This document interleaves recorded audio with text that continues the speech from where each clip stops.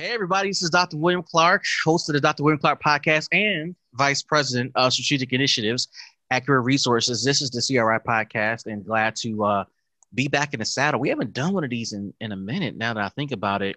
And we are off the heels of just drama around our country. And so there's so much going on around our country. However, we use this podcast to bring uplifting information and insight into what we're doing around workforce development.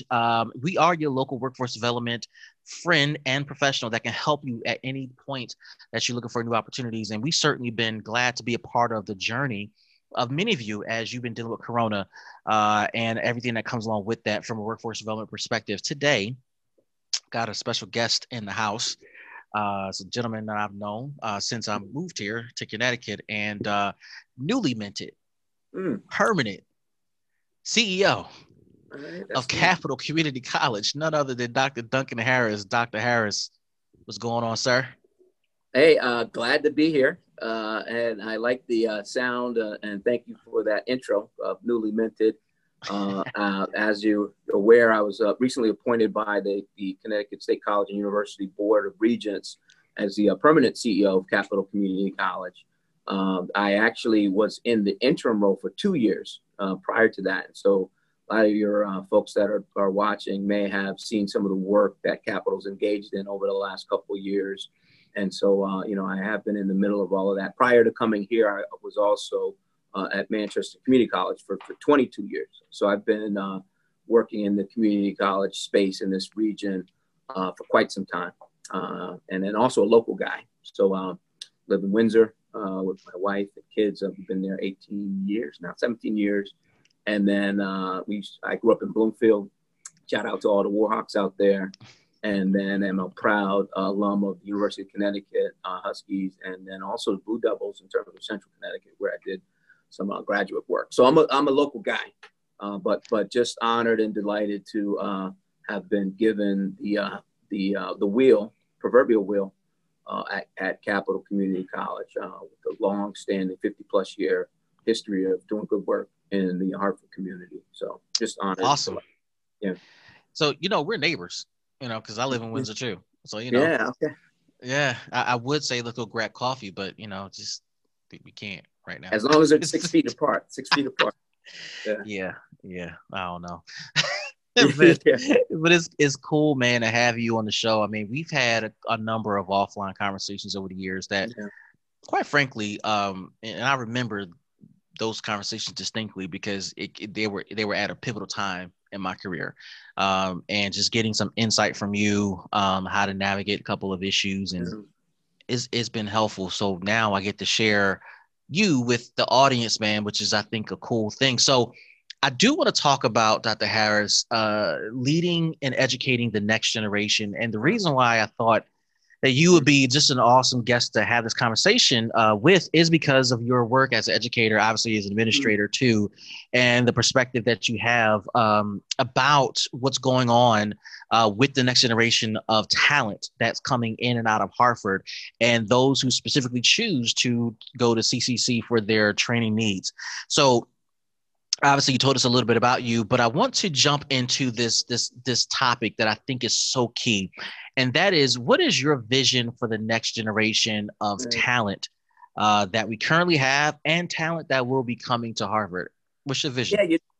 Yeah, what's interesting about that, and, and as a man of color and Black man in particular, I think about the role of education in the generations within my family, right? And so, a little bit of historical context. So my grandfather, George Harris, the irony of being named George based on recent events, George Harris Sr.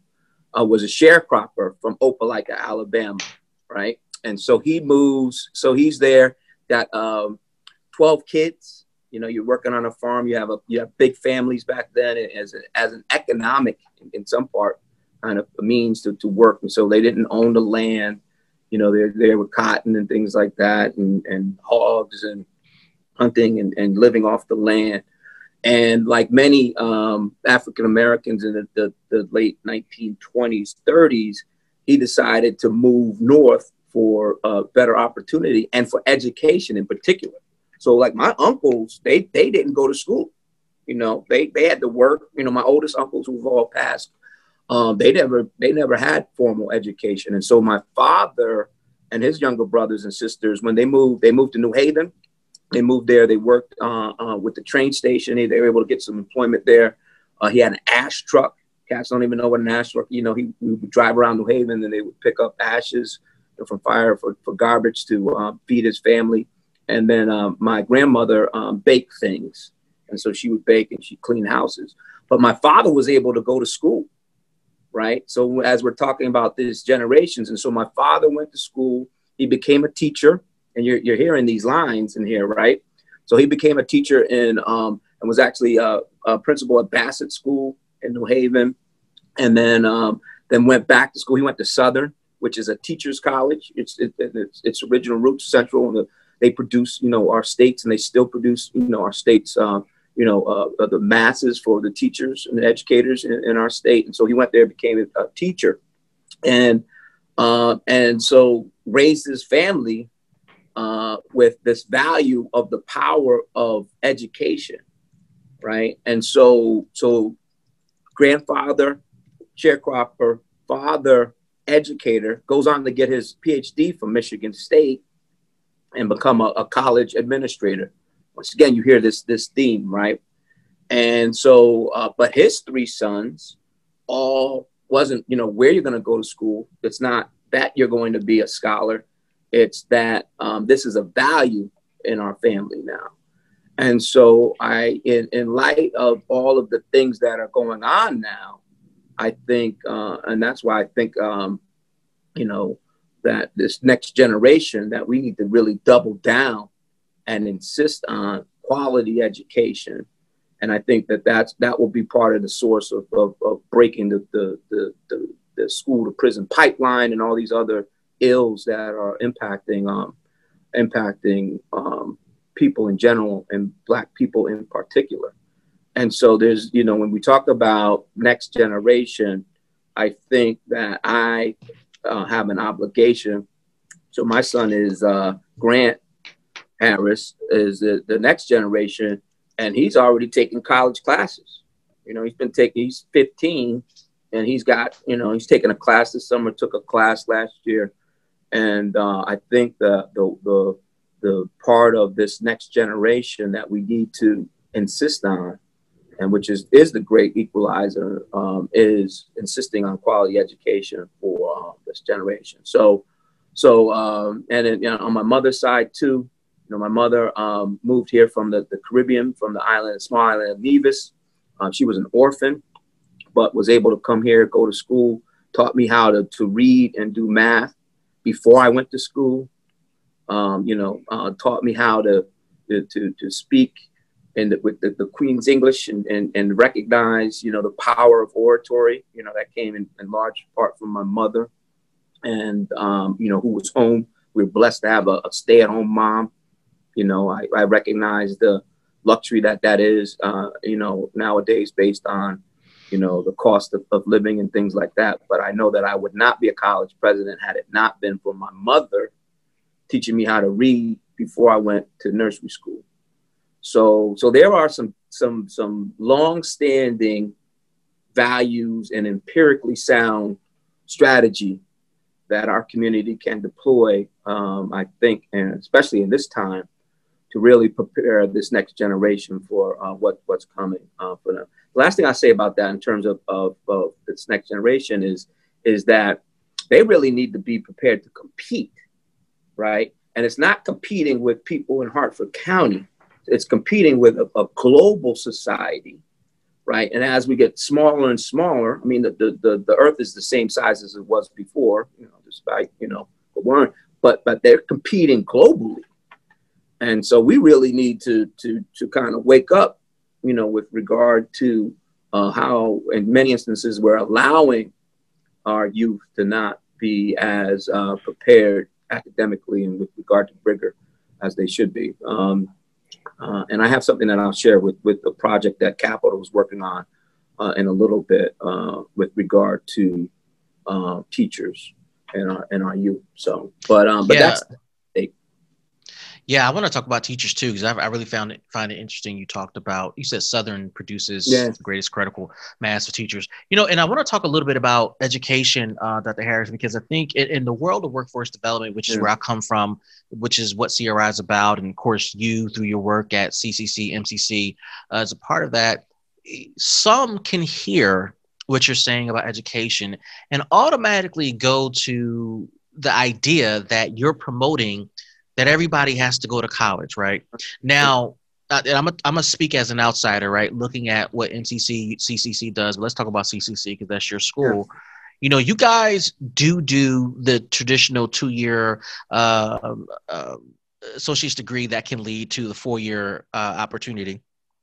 But you guys also do what we call occupational skills training.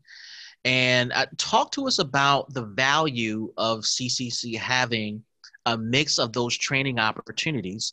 And then as you're explaining this to us, talk about it in the context of education as you're talking about your own family story. Mm-hmm. Why it's important for the next generation to get educated, and education not just being go get a degree, but perhaps it's a certificate, perhaps it's a semester here. Just walk us through what you guys do and how we should be framing our understanding of education. Yeah, good points. So I look at it as a continuum, right? Yeah. So there's piece to it as it relates to having credentials, being able to articulate what you know, and these I guess at some point they referred. I'll talk a little bit about this, but these soft skills, which are really essential skills that many of our youth have not had access to the curriculum for those essential skills. And so we'll talk about that in a second. But there is great usefulness and utility in all of the programs that you talk about. And so when we talk about capital, it's not bifurcated, and we're not solely a credit degree shop. And as you mentioned, on our fourth floor, where we have our third floor, where we have our workforce and training programs, there's a plethora of opportunities for individuals to come in and get short-term certificate credentials that allow them to get to work now, right away.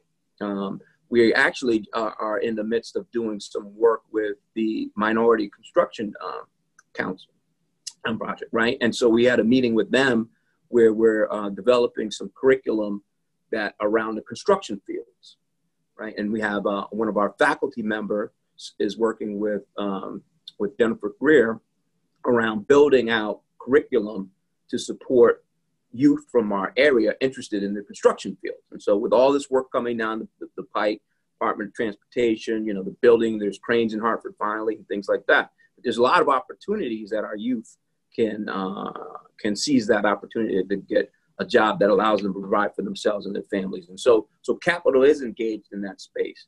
And I think, once again, when we talk about this continuum and kind of this toolkit, what are our youth putting in there? And sometimes it might be one of my associate's degrees, right? But other times it might be a 12-month, one of our SNAP programs that individuals can access for free, right? But that allows them to get a job. And at the same time, I would suggest, some of those programs are constructed in a way in which it's a feeder to get eventually you're what you and I have in terms of a doctorate. But somebody might start in our community worker program, go into that, identify that they have a passion for working in our community and serving others, get an associate's degree, transfer, get a degree in social work, get an MSW, and then go get a clinical degree, right? And so there are, I think that part of this is, and I'm glad that you're providing me with this platform, is do something, grow, develop, and seek out places which can provide for that growth. I know that you and I are lifelong learners, I take great delight in talking to individuals that are providing me with good intel and information, like yourself and others. And so what I would implore folks, that are listening or folks that are watching your program that are connected with others, but is to get them to the well, right? I'm the well. I got 300,000 square feet at corner of Albany and Maine. You know, I want folks to come here or invite me to come talk, and we'll talk about opportunities for all people and especially brown people in this climate with what's going on in terms of how we're disproportionately impacted by COVID and the economy, things like that, employment. That we really need to ensure that we connect people with credit, non-credit, but education, right, in all of its myriad of forms that allow them to secure employment and provide for themselves and their families, right? And so, yeah, I'm not one to say that it's only an associate's degree or bachelor's degree. I know that I pay, you know, if somebody needs a plumber or whatever, I know that it makes good money. You know, electricians, you know, there are all of these industries, I think, and we're seeing it even now more in COVID, where a lot of those baby boomers are aging out. And there are ample opportunities for the millennials to really step into those spaces and to, you know, once again, with the proper training, credentials, certifications, and really, you know, secure employment to provide for themselves and their families. Man, I want to touch on some of these buzzwords that I'm hearing. You know, you mentioned training. You mentioned education as a part of the toolkit. For people who are listening and watching this conversation, who are going to automatically say that, listen, you guys both are doctors. It's easy for you to say, right? You guys both run training programs. Mine is more soft skills. You run a more diverse program in academic space. It's easy for you guys to talk about these things. Dr. Harris, give us some of the secrets you've noticed over your years of being in academia and what you see in the CCC world. Give us some of the secrets of successfully completing an educational experience. And here's the context of my question why I'm asking that, because some will say college or a college-like experience is not for me. Mm-hmm. Okay, which I get, and I think you would agree to as well. However, if you're going to go from high school to work, mm-hmm. or just bypass the higher education experience, which is fine, we have to acknowledge that every career, every profession requires some sort of training, whether it is a 1-hour training on how to work the cash register, whether it's a multi-hour training on how to cut hair, whether it's a multi-hour training on how to change oil in a vehicle, a multi-hour training on how to draw blood as a CNA, multi-hour training on how to become a social worker, whatever the case may be, it's going to require training. So give us some secrets to successfully completing the educational experience so we can start to demystify for folks the way they see education and learning. Yeah. I think that there's an analogy that I use often, which is, you know, when I do a lot of work with young men and males, and, you know, and a lot of times they may be athletes, right? And so the analogy is if I had the opportunity to spend, you know, 2 weeks working with Stephen Curry, right? You know, I would do that. Now, when I went to him, I would be respectful of his craft, his knowledge, the fact that he put the work in, etc. And you could cut and paste that analogy to other fields, right? So even whatever you mentioned. So if I go over to Hoffman and I'm working with a master mechanic and I have 2 weeks to spend learning how to work on this vehicle, I do that, right? Now that also goes for my biotechnology professor, Dr. Cleo Roll, a brilliant African-American female with a PhD from Clemson. So what I expect when my students go into Dr. Roll's class is that they, in a similar fashion to Stephen Curry, for those 15 weeks, recognize that this brilliant instructor is is the master teacher. And if you do your part, you're going to study, you're going to go through the examples, and you're going to defer as appropriately to her expertise. You should grow and acquire competency in that area as a result of that. So now that could be 1 week, or that could be 15, or it could be like our doctorates, 3 or 4 years with a 100-page dissertation at the end of it.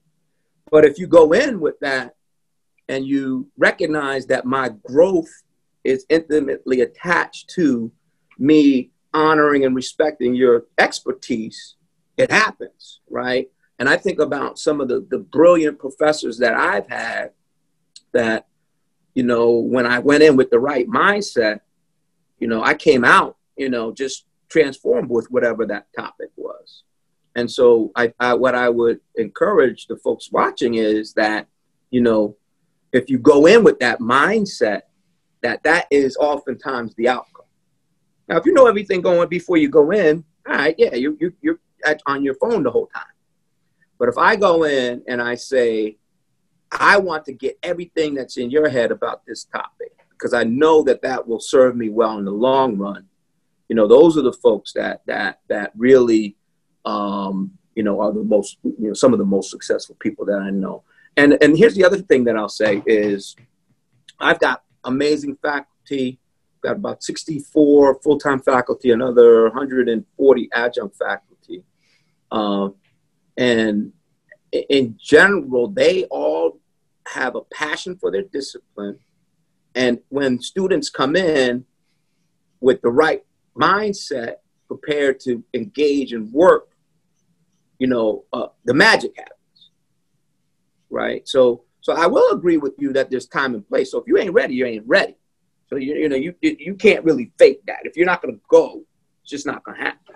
Mm-hmm. But if you show up, you have the right mindset, you connect this somehow to you being successful and getting ahead or having what you need to build a life for yourself and your family, it happens. I'm not minimizing it, so you got to have some cognitive brain matter. One of the things that I know is our brain matter is the same as anybody's brain matter. And we could do calculus, we could go to the moon, we could do whatever we set our mind to when we're serious about it. And so, but when people, commit in that way, the magic of learning happens, whether that's credit or non-credit.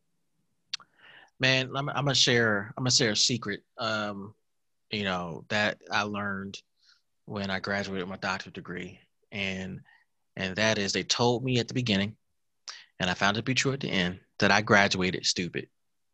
I graduated dumber with a doctorate degree than I did going in. And the context of that statement is, people with master's degrees tend to think of themselves as God's gift to the space that they're studying. But when you become a doctor, right, you become a specialist in something so constraining, if you will. And one of my professors put it like this: I am an expert of the period at the end of the third sentence in chapter 6 of volume 22 of this anthology, which means I know just about this much about my topic, and everything else I defer to the talent and skill of other people. And to the what you said about Steph and the master mechanic and the lovely professors at CCC, man, I think any person going into any learning environment has to come in humble. I mean, even in a workspace on a daily basis, there are people that I work with that know more than me about a certain topic.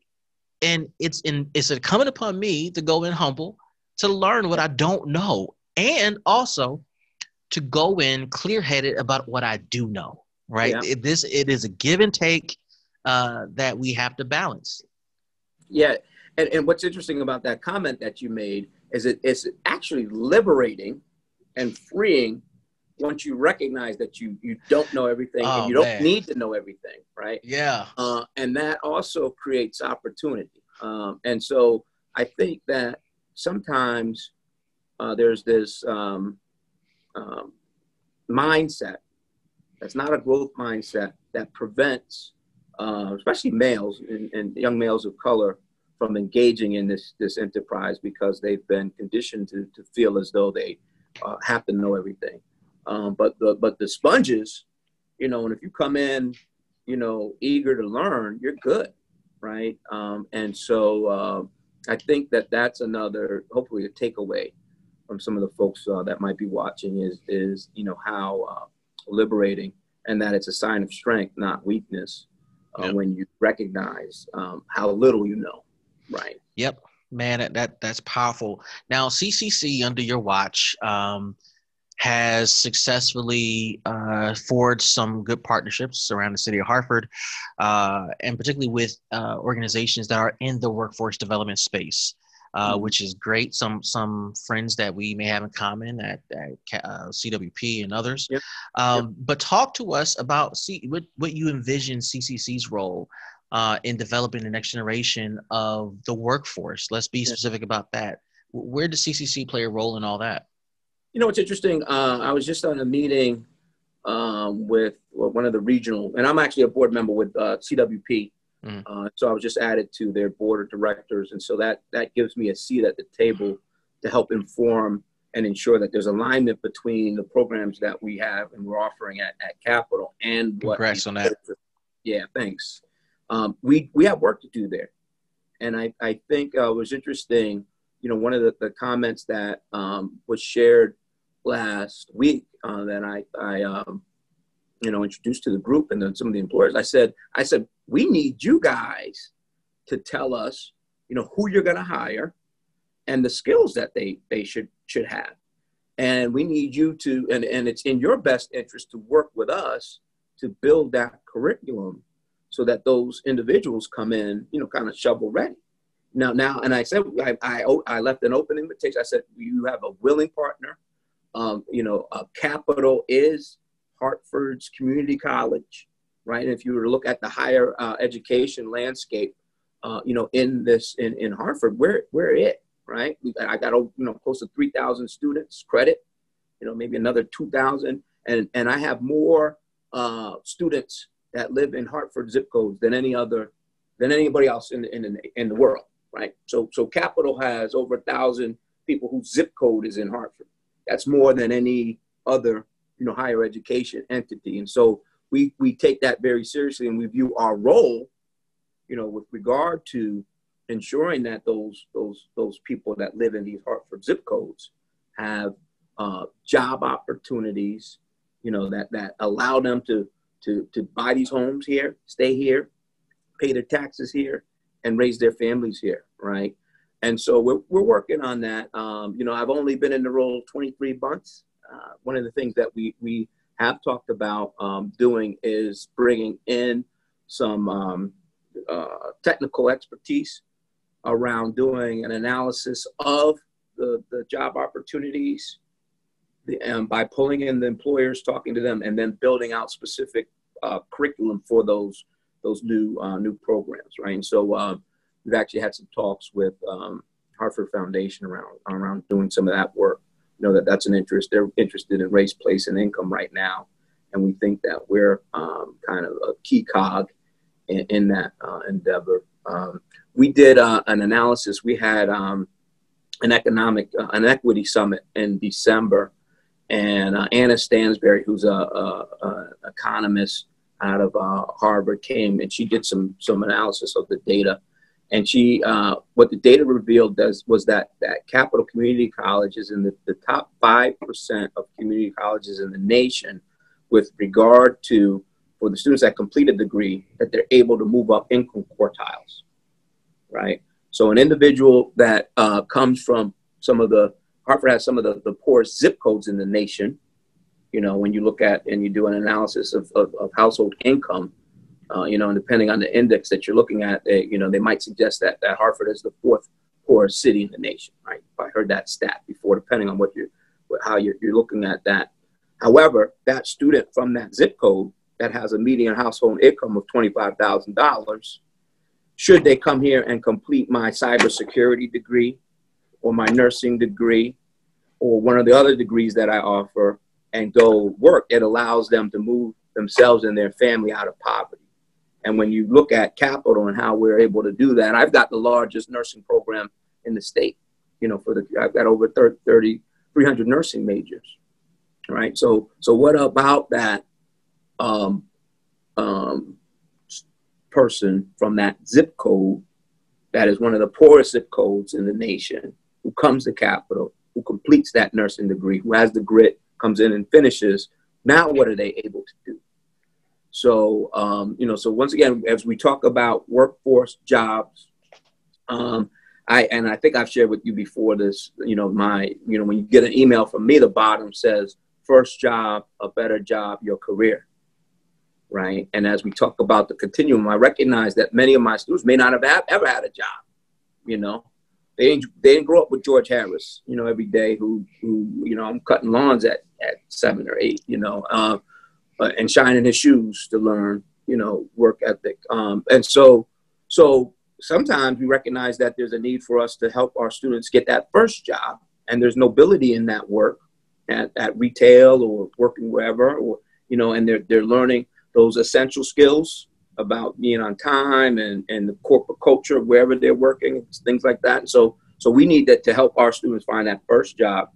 Now, after they take Excel or they take an accounting class or public speaking, I expect them to use that education to get a better job that might pay, instead of $10, $18 an hour. It might have better hours. It might have benefits, right? But they're using what they learned at Capital to flip that into a better job. And then the last part of that continuum is, shame on us if, as a result of the time they spend with us, they don't have a sense of the career spectrum and what they want to do for life, right? And a career, right? So you and I have careers in workforce and education. We've certainly had jobs, over that career, but we have a career that's fulfilling to us, that we've trained and acquired skills for. So we want to make sure that as a part of our experience at Capital, wherever they're coming in, whether that's first job, finding that better job, as an apprentice at the Hartford in our apprentice program, right? And then finally a career in terms of one of the career domains. And so we're in the process of engineering, kind of how we're structured so that students, where students work matters. Our students, I was undergrad, I went to UConn, lived in the dorm. My students live at home, right? And so they work, and so we need to know where they're working. And hopefully, oftentimes, do you want to work at Travelers instead of working at fill in the blank? So here's our Travelers program called The Edge. Shout out to TAR Spain and the folks at Travelers for investing in us in the Edge program. We've got executives, on the whatever, I guess they're working from home now, but in the past, they would have been on one of the upper floors at Travelers that started at Capital in our Travelers Edge program, right? And they worked their way up. We honored one of them with our alumni award last year, who's an executive at Travelers. But they started here. They're taking their accounting, finance. We equip them with those essential skills. And so we get that Hartford needs us to be great. Hartford needs a vanguard community college. If you look at urban cities, a good friend of mine is in Cleveland.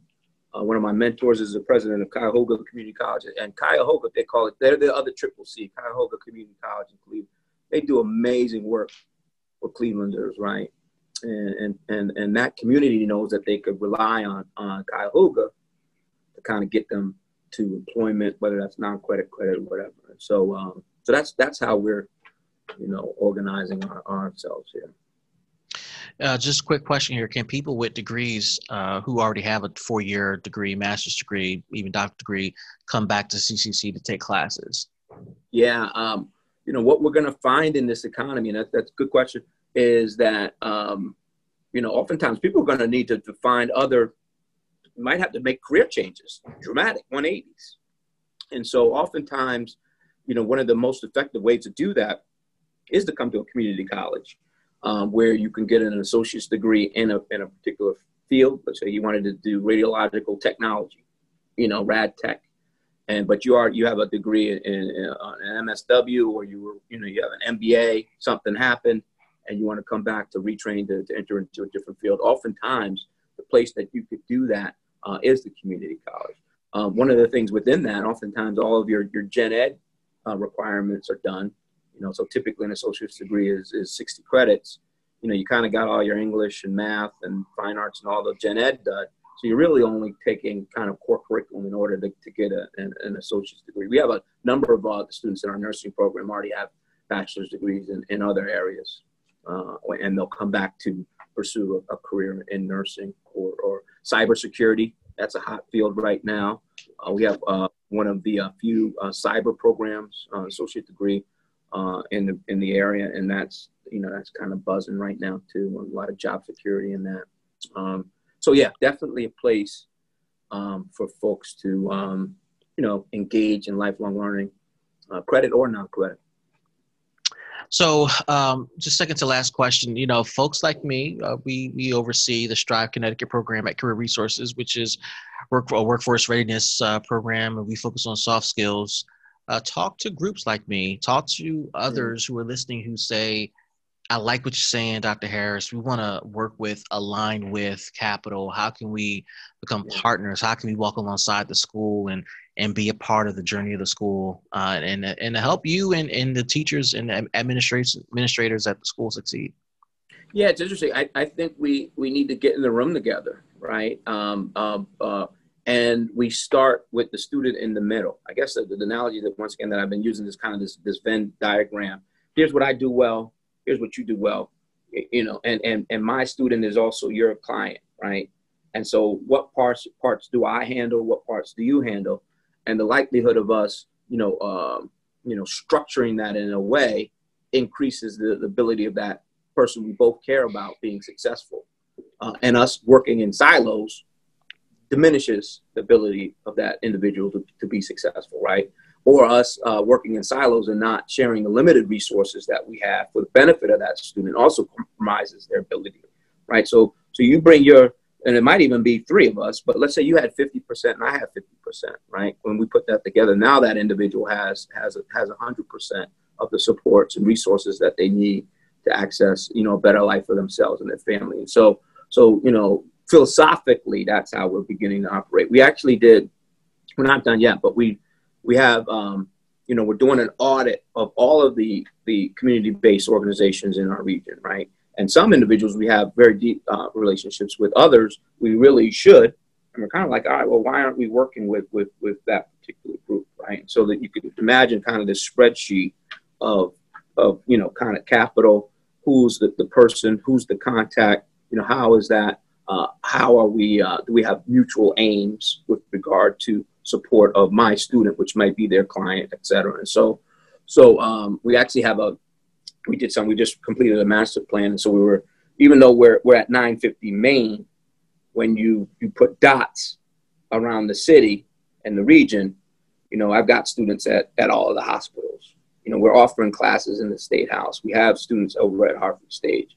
We're working with Blue Hills Civic. We're working with you guys, working with OPP, et cetera. And so, but when you do the map, you can see where the kind of partnerships are, whether that's early childhood ed, our students are out doing, internships and clinical exercises and things like that. So we're doing that. But what I would suggest is that it could be even more and even operate more efficiently, right? To ensure that we share information about, these people that we care about. And like I said, from one, for all intents and purposes, as a nonprofit, we're a nonprofit state agency, just like you guys are a nonprofit. This idea that our resources are limited, right? And so we should be beholden to work together differently, to leverage the limited resources that we have to improve outcomes. Yeah. Right. I don't always have 100%, but I got 50, and I'll put my 50 with your 50. And now all of a sudden that person that, once again, we care about, that citizen, has 100%. And they wouldn't have made it with just my 50 or just your 50, resource wise. Yeah. So that's kind of the work. Yeah, I mean, and I think in our town, partnership has to be, I guess, the way forward. For reasons you talked about, but I think also for reasons that perhaps the client can't fully articulate. And it's important, for more organizations to partner, and certainly I'm a big believer in that. So I'll just leave it at that. That I do agree with you deeply.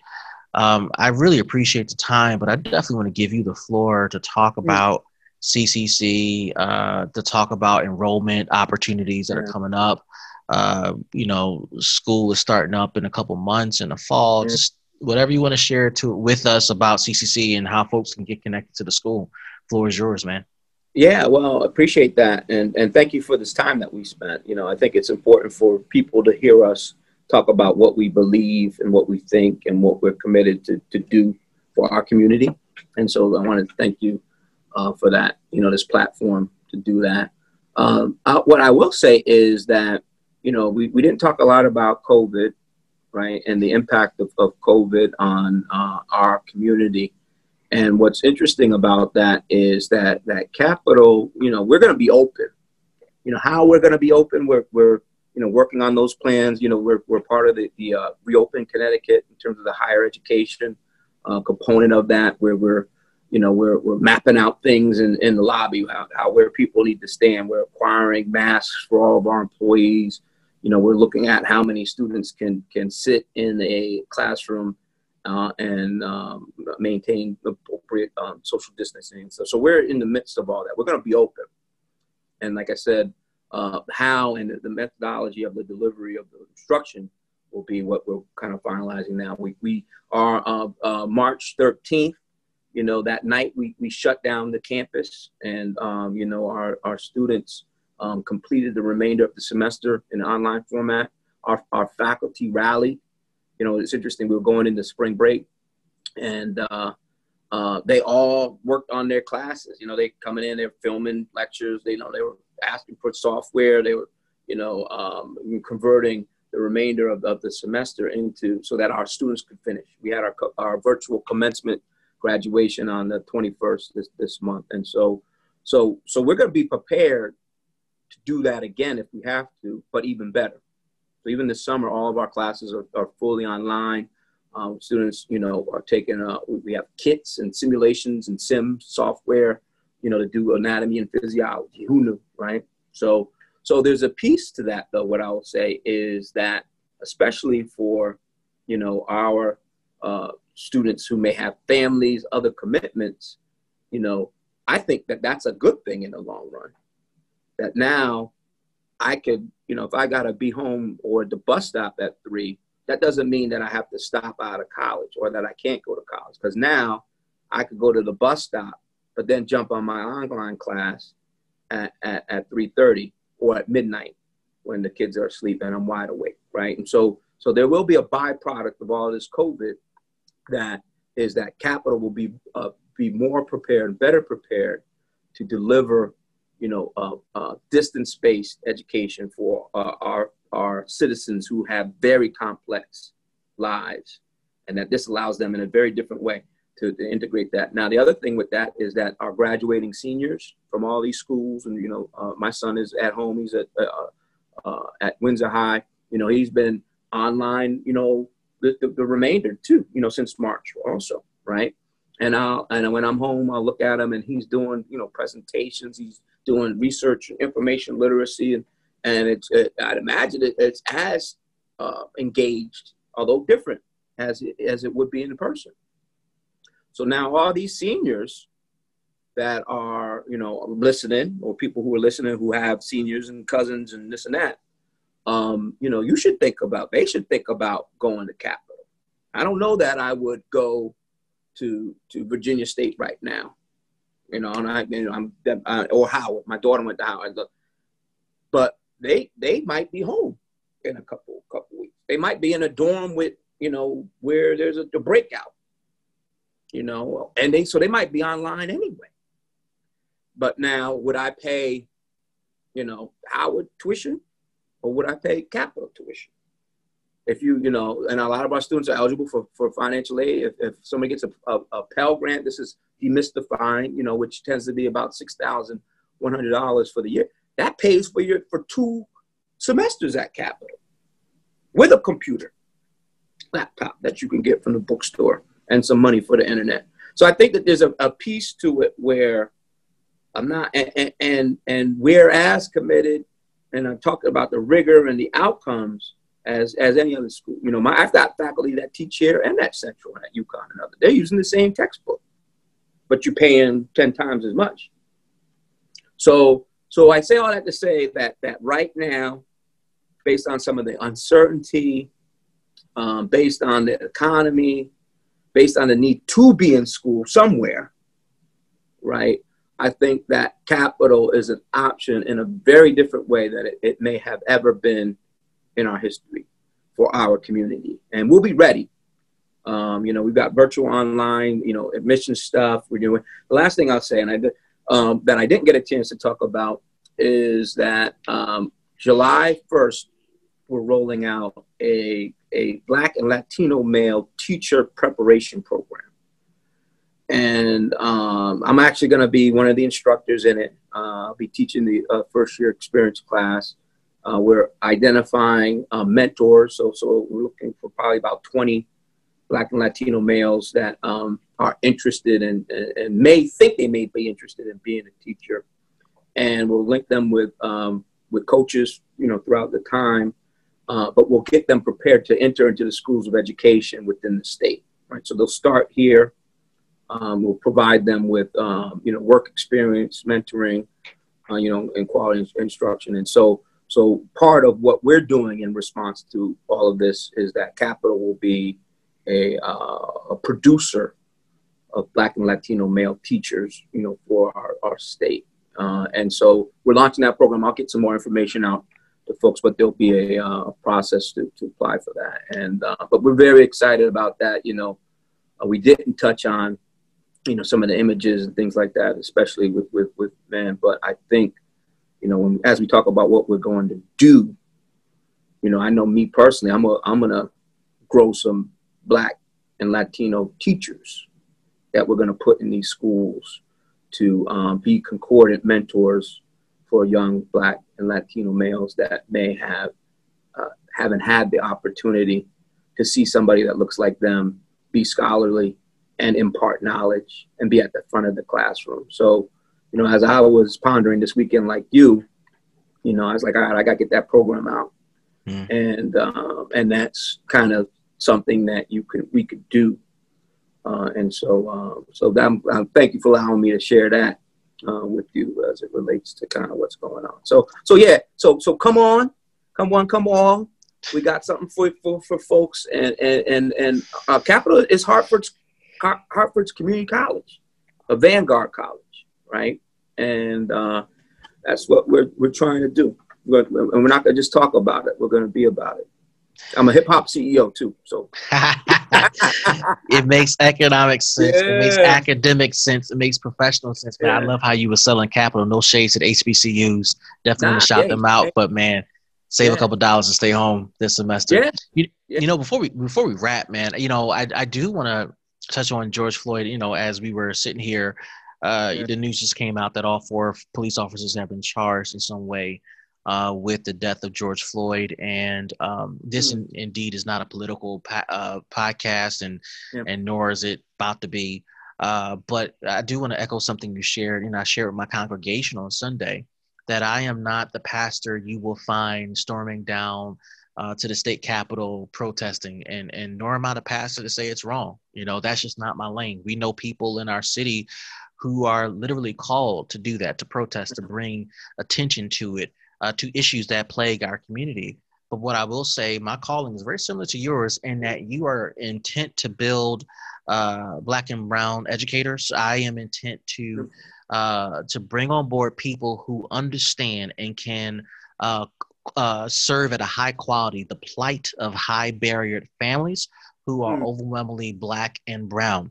And I intend, under my watch, no matter where I am, no matter what I'm doing, to deliver quality programs that respect where our clients are coming from. I learned long ago when I was working in public housing that the people we serve are people who don't get respect anywhere else. They are treated like the scum. They are treated like they are less than.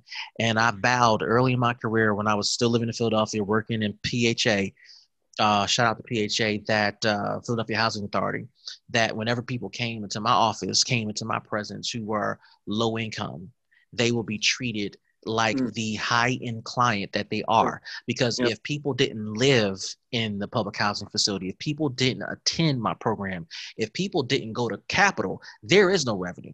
I might as well just get on a soapbox. Here's the thing about nonprofits that people don't understand. Without the traffic of our clients, we can't pay bills. Now, our clients may not pay as much. They may not pay anything at all. But the way we get grants, the way you get attention for Capital is by having traffic. And traffic comes as a result of you still offering a high quality experience that respects where people are coming from, that supports them. And Career Resources is in the same boat. Every nonprofit we know of is in the same boat. So it behooves us as a community, as a society, particularly people of color, to treat people of color, people of low socioeconomic status, as if they can buy that Gucci purse or those Gucci shoes or that Louis Vuitton belt and legit afford it, because they make a way for us to earn a living. They make a way for us to keep our lights on. And and we should be thankful to be called to serve in the capacities that we're in. I'm not trying to preach anybody. I'm just saying that if you're in this space, serving in a nonprofit space, listening to Dr. Harris, is certainly listening to me. I mean, it is our duty to love and respect all of our clients, no matter where they're coming from. If you have a record or not, if you're on SNAP or not, if you're on food stamps or not, I'm going to speak on behalf of CRI. We love you. We're going to respect you. And Dr. Harris, I mean, you can respond to that how you feel, but that's where I'm called to be. That's what I'm called to do, man. Shout out to those who are going to protest, but certainly if you don't come where I'm running a program at Strive or CRI, you will be retreated. Doors will be open for you because you deserve them. Yeah, I mean, my response would be amen, right? I think but I would say also that we're like-minded in that regard, and we work at like-minded institutions, right? And so very noble work. Yeah. And I think that I know when I'm hiring people, I listen for that in their responses as it relates to how they're wired and the fire in their belly and passion for serving, right? And so, I've been fortunate to be allowed to join the folks at Capital. And so one of the things that I have uncovered over the last 2 years is that people are wired in that way, and that when they come into the building, they come here, they could teach anywhere. I've got folks with Harvard PhDs that choose to work here and educate my students, 36% of which are Black, another 31% Hispanic. So we are one of the blackest and brownest community colleges in New England.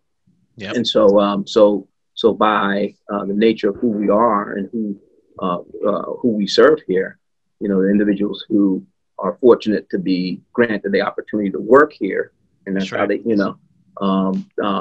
that's the way that they're wired. And so, and the last thing you mentioned, George Floyd, and so, I think I might have said it. My father's name is George, right?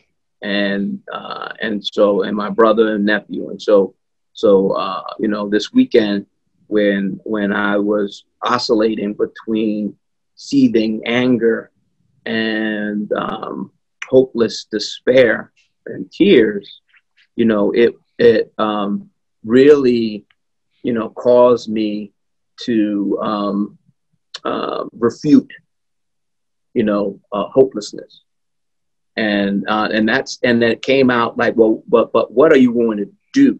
That's right. Right. And I, like you, I'm not, at the protest, I'm there in spirit, but I'm not, there, but I will make sure that, that my police that work here are mindful how they may be perceived.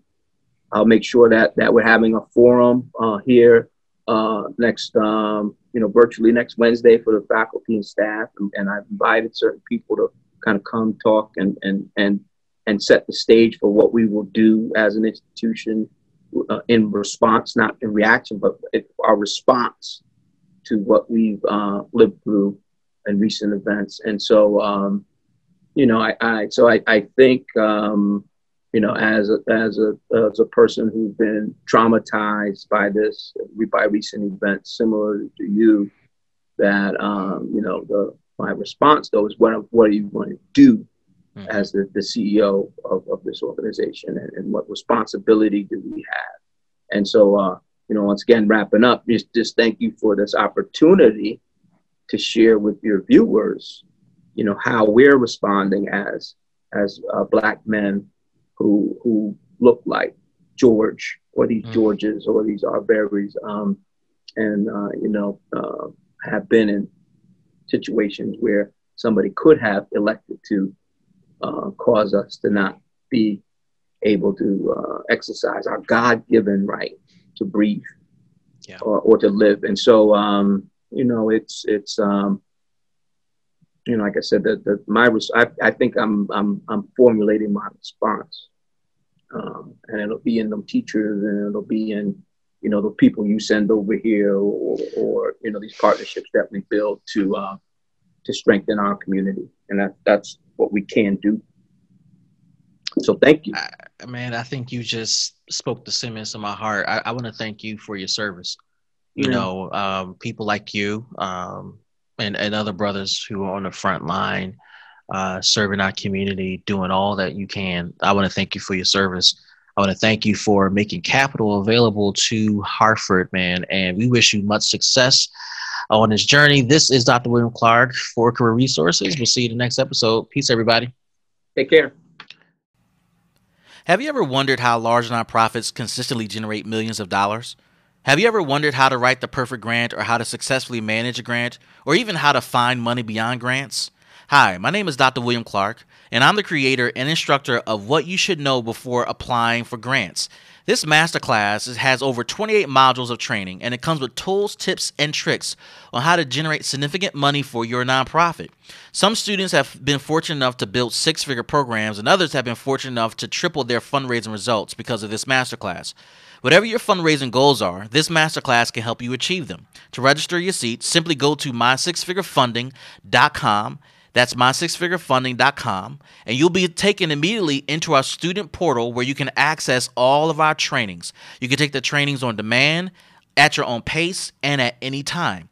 You even can interact with other students and me all online from the comfort of your home or your office. If you want to secure your seat today for this masterclass, what you should know before applying for grants, simply go to mysixfigurefunding.com. Again, that's mysixfigurefunding.com. And I'm looking forward to learning with you and growing with you as you achieve your fundraising goals for your nonprofit.